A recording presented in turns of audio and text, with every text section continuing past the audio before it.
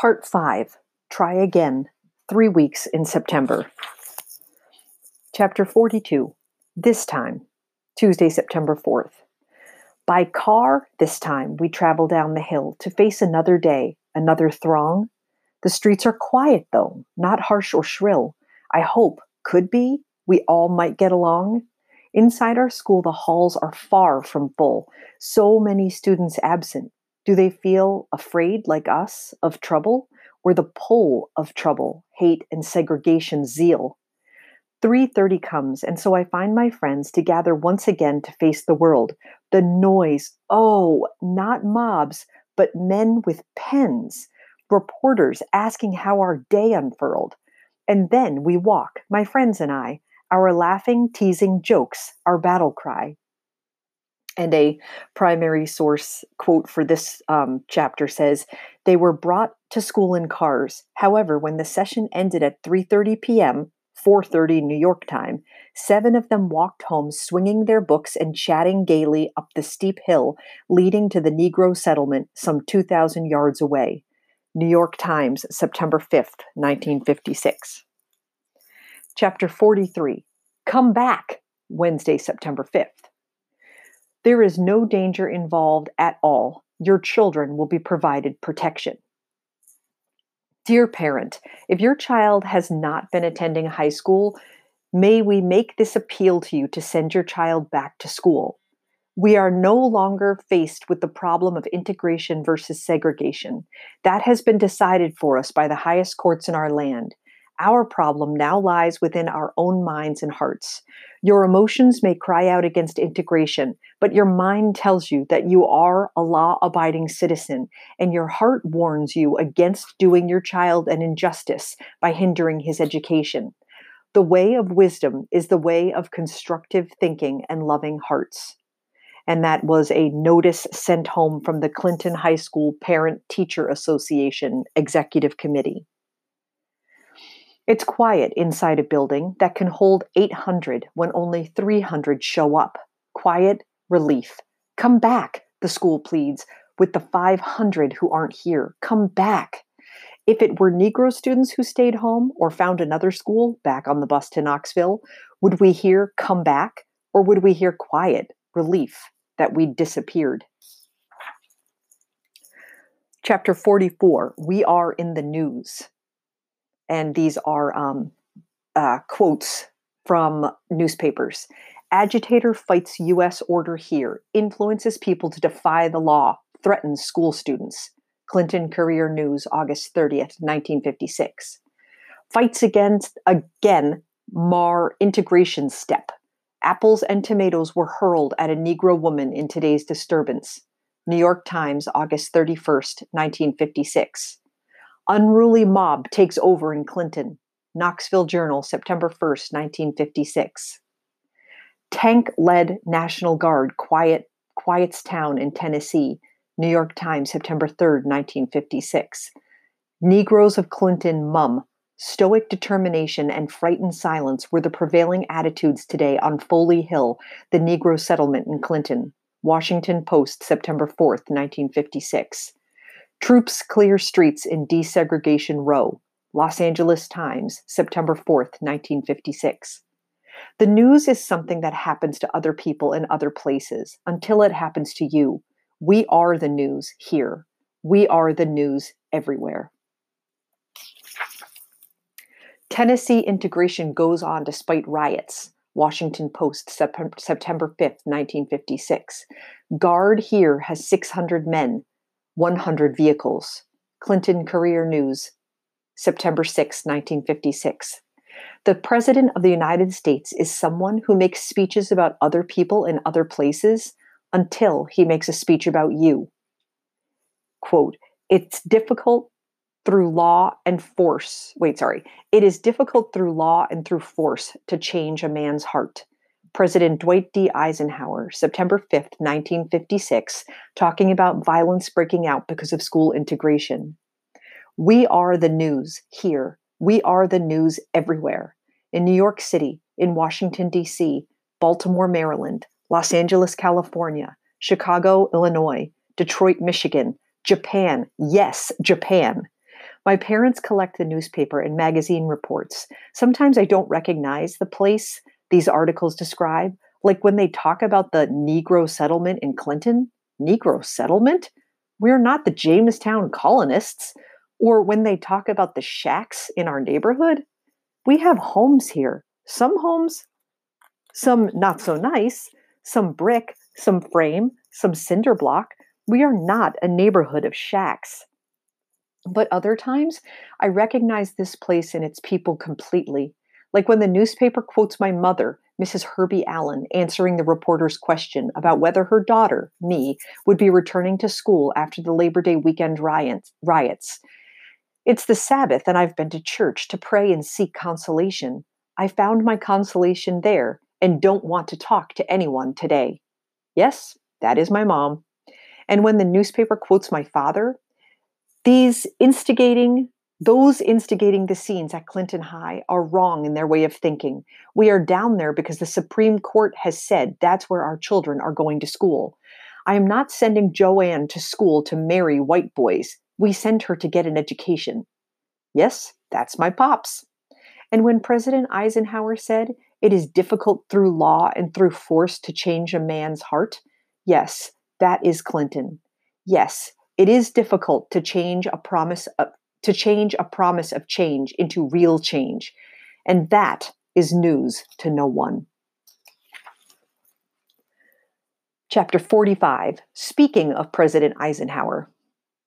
I remember 4 years ago, my parents excited to vote for General Dwight D. Eisenhower, hero of the Second World War, to be President of the United States. I like Ike was the slogan. My dad telling everyone, we have to vote. And they voted.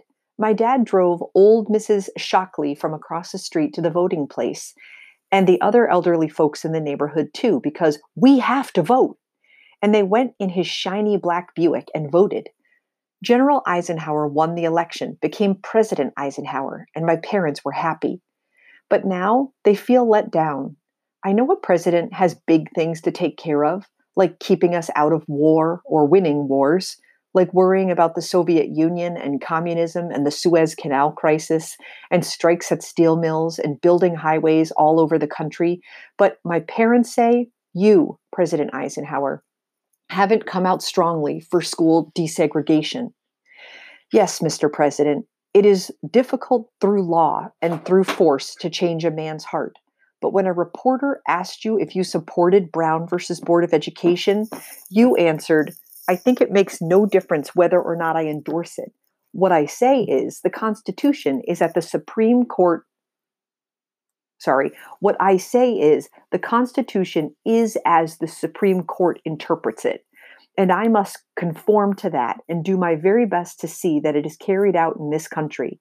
Yes, yes, that is what the leading citizens of Clinton say. The law of the land. The Supreme Court has ruled. We are law-abiding people.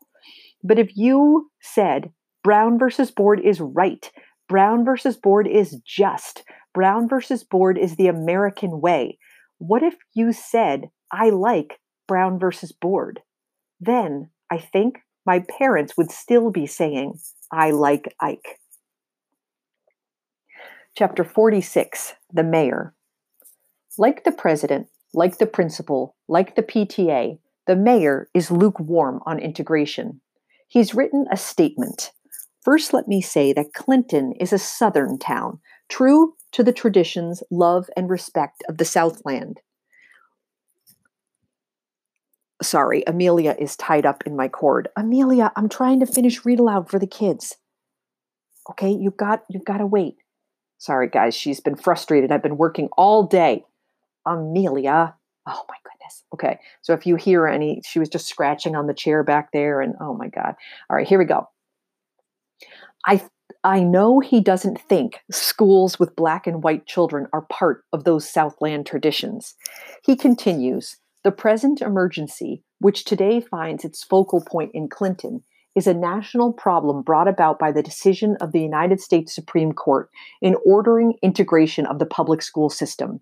And don't forget, we in Clinton and Anderson County do not seek to allow Negroes to enter the public schools. In fact, we have for 5 years actively fought in the federal court to prevent this happening. Yes, we in Clinton and Anderson County fought Alva J's mom, whose lawsuit for Alva's sister, Jo Heather, went on so long with all that active fighting that Jo Heather was done with school by the time the Supreme Court said segregation was wrong, and Judge Taylor said Alva J's mom was right.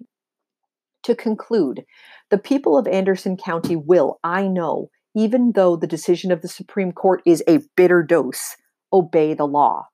Lukewarm, but law-abiding. That puts Mayor Llewellyn on our side. With friends who call you a bitter dose, who needs enemies? Chapter 47, Day by Day, Monday, September 10th. With every day passing, more white kids return to school.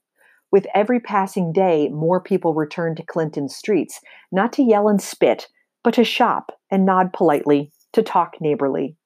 With every passing day, I like to think maybe all this good behavior isn't because there are 600 soldiers patrolling our town, but rather because people really are kind, not hateful. But with every passing day, I have to think that all the good behavior cannot be disconnected from the 600 soldiers. Because if I feel comforted, mustn't those people who were yelling and spitting, and those boys with their nasty signs, and those men who attacked Gail Ann's boyfriend, mustn't they feel discomforted? And how long will they stand for that? With every passing day, I am grateful for the kids in school who are kind, not hateful. But even so, when I look in their faces, I see there will no longer be new friends in my forecast. Another couple of primary source quotes here. They, the Negroes, have got to have an education like everyone else, said a 13-year-old freshman girl with a pretty smile and sparkling eyes. I don't think there's any of us who really wanted to go to school with Negroes, but now that they're here, we might as well make the best of it. Another white girl, 16 and a senior, agreed in substance, but added, I think it's all right as long as there are only 12 of them. But if more come in, and you know there will be more, I think the county ought to build a high school for them. And that said, Clinton students themselves find middle ground on integration. Knoxville Journal, September 9th, 1956. Chapter 48, Gone, Tuesday, September 11th. Gone are the screamers, gone are the crowds, gone is the thunder of angry white clouds. Calm are the classrooms, calm are the halls, calm are the streets mostly, calmed are the brawls. Decency rises, decency won, decency spurred by a soldier, a gun. Clinton is quiet, Clinton is still, order in town, calm on our hill. Soldiers are leaving, trucks rumbling out. The day here is done, they say. I know those who doubt. Gone are the soldiers, gone are the tanks, gone is the general to whom we owe thanks. Gone is protection, gone is the shield, gone. Will our neighbors' true hearts be revealed? And some more quotes. As the last 3 armored personnel carriers of the National Guard rumbled away from Clinton, which has taken on its former little town atmosphere of peace and stillness, 61 more students who had stayed at home during the 2-week disturbances entered the school. Washington Post, September 12, 1956. I feel sure we will have violence once the guards are removed. Reverend O.W. Willis, pastor of Mount Sinai Baptist Church in Baltimore, Afro-American. September 15, 1956. Chapter 49, also gone, Lula T. Shockley, 1892 to 1956. Saturday through Sunday, September 15th and 16th. Mother Lula is what we call Mrs. Shockley from across the street, because when we were younger, she took care of us, Mamie and me, at her big, beautiful house when our parents had to be at work. I loved going there with its fancy furniture and beautiful things and long screened porch out back. And Mother Lula herself, who never minded us touching her delicate bric-a-brac, who made us food we didn't get at home, like frog legs that danced in the skillet when she cooked them with salt, because that's what a frog legs do. and who served tomatoes sprinkled with sugar, who put mustard plasters around our necks if we started to get sick. It's Mother Lula who's been sick with cancer. We know she is nearing the end. We know this weekend is her last on earth, and so we sit in her beautiful living room while Mother Lula is across the hall in her bedroom with her family, getting ready to pass. This is how we do. This is how we do it. We sit and wait and talk in low voices about the person whose time has come, so a body doesn't have to die alone. So those who love her can feel not only sorrow, but also comfort and company. Saturday is my birthday, but I'm not a child anymore. And if I have to sit in Mother Lula's house waiting for her to pass, I do not mind. I want to. She has been a good friend to us. She's been like a grandmother. She's worried about us like we were her own. So here we are in her house this weekend until on Sunday, Mother Lula passes, and I am now a 15-year-old. Chapter 50, A Nice Walk. Some days, Bobby Kane and I walk home from school together to Jarnigan Street, 437 for me, 434 for him. We set out talking about the day. Was it a better day than yesterday? Was it worse? Either way, it's a nice walk. I know that Bobby wanted to keep going to Austin High in Knoxville to have this year, his senior year, at a place that was familiar and friendly to him, even if it was a long ride away. But the desegregation order came down, and Clinton High became his school. It's hard for him, harder for him than for me and the others, because the people who hate that we're in classes with students at Clinton High School hate even more the idea of a Negro student graduating with the white students. So Bobby gets more of the bad name calling, threats, shoving, spitting. I know he thought of quitting during those first few days, but if the people who attacked him in the ruckus at the Richie Cream thought they would scare him away, they were wrong. Since then, he is a rock, not only standing here, but solid and strong and determined, a hero in the making. Not that I would say that to him. He would think I was exaggerating or teasing or maybe flirting. And I am not flirting with Bobby Kane. I am listening to his soft talk of his hard days on our nice walk. Chapter 51, What a Whirlwind Is, Saturday, September 22nd. Dizzying to take off, Carol Peters and her mother and I on an airplane bound for Washington, D.C. Daunting to know that the world is watching Clinton and will soon be watching us when we appear before cameras. To think that Mrs. Anderson or Mrs. Davis, or maybe a news reporter, whoever it was, suggested that Carol and I go on television. To think that my parents agreed. It's a bumpy flight, so rough and stormy that I, oh mortification, get sick. It's not as if I haven't flown on an airplane before. When I was 8 years old, I flew to California with my Aunt Mamie Lou for a visit with my Uncle Samuel. That didn't make me sick at all. The trip back to Tennessee, that was another matter. We took a train. That's a long train ride. And part of the way through, we had to move from where we were comfortably sitting to the colored car, which was not as nice. That was a little bit sickening. But now on the airplane to Washington, the stewardess in charge is kind to me. She puts me up in the first class seat for a while to help me feel better. And it does make parts of me feel better, although not necessarily my stomach. Strange and surprising to say goodbye to Carol and Mrs. Peters for the night. They go to lodging for white people, where I may not stay. Of course, segregation is here in the nation's capital. I am taken to the YWCA. The lady in charge, a Negro lady, is nice. The Y is clean also, a little terrifying, since there is no one else staying here at the Y. Also a little thrilling, since there is no one else staying here at the Y. Can a person be terrified yet thrilled at the same time? I can answer that. Yes, that is what a whirlwind is. Chapter 52, In the Studio, Sunday, September 23rd. We are here, Carol and I, to be the black and white faces on the black and white screen to interview, drum roll please, the Attorney General of the United States about our problems of school desegregation.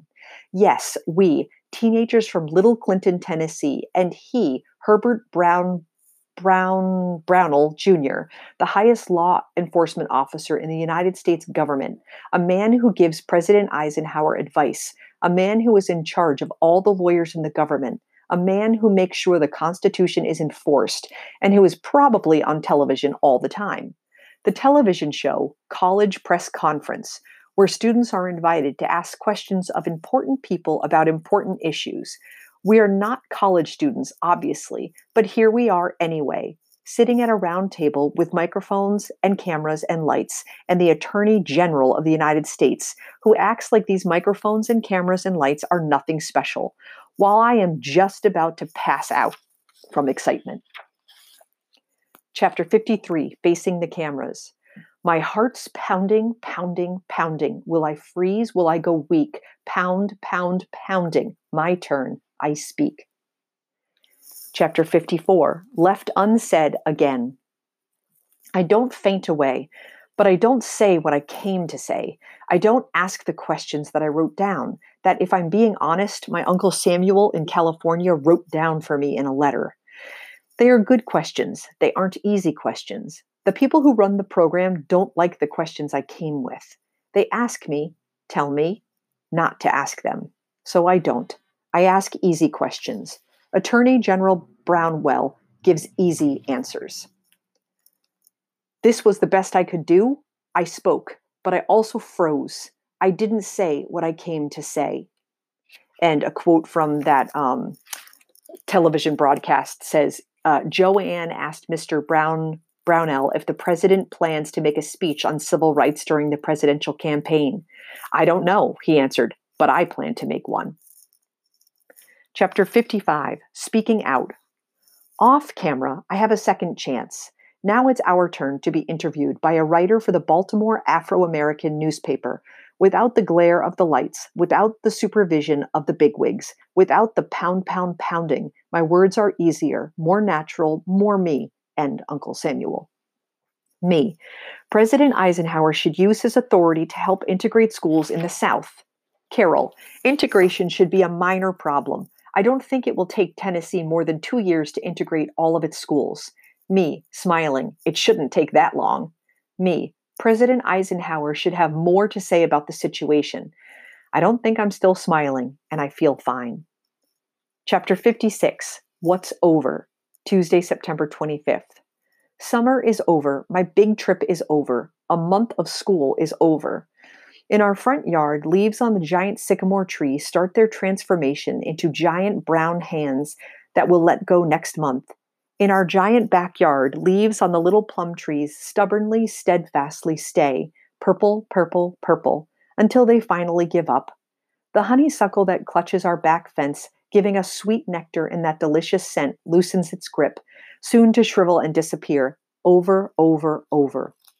Maybe thinking about all that, segregation, integration, law, courts, rights, prejudice, demonstrators, will be over too. I want to, and I will, watch Saturday morning television with Mamie, play jacks with her, and tiddlywinks, and pick-up sticks, and Chinese checkers and marbles. I want to, and I will, play Old Maid with my family, and Scrabble and Candyland too, and watch the Ed Sullivan Show on Sunday night, and eat up every last crumb of cornbread at dinner.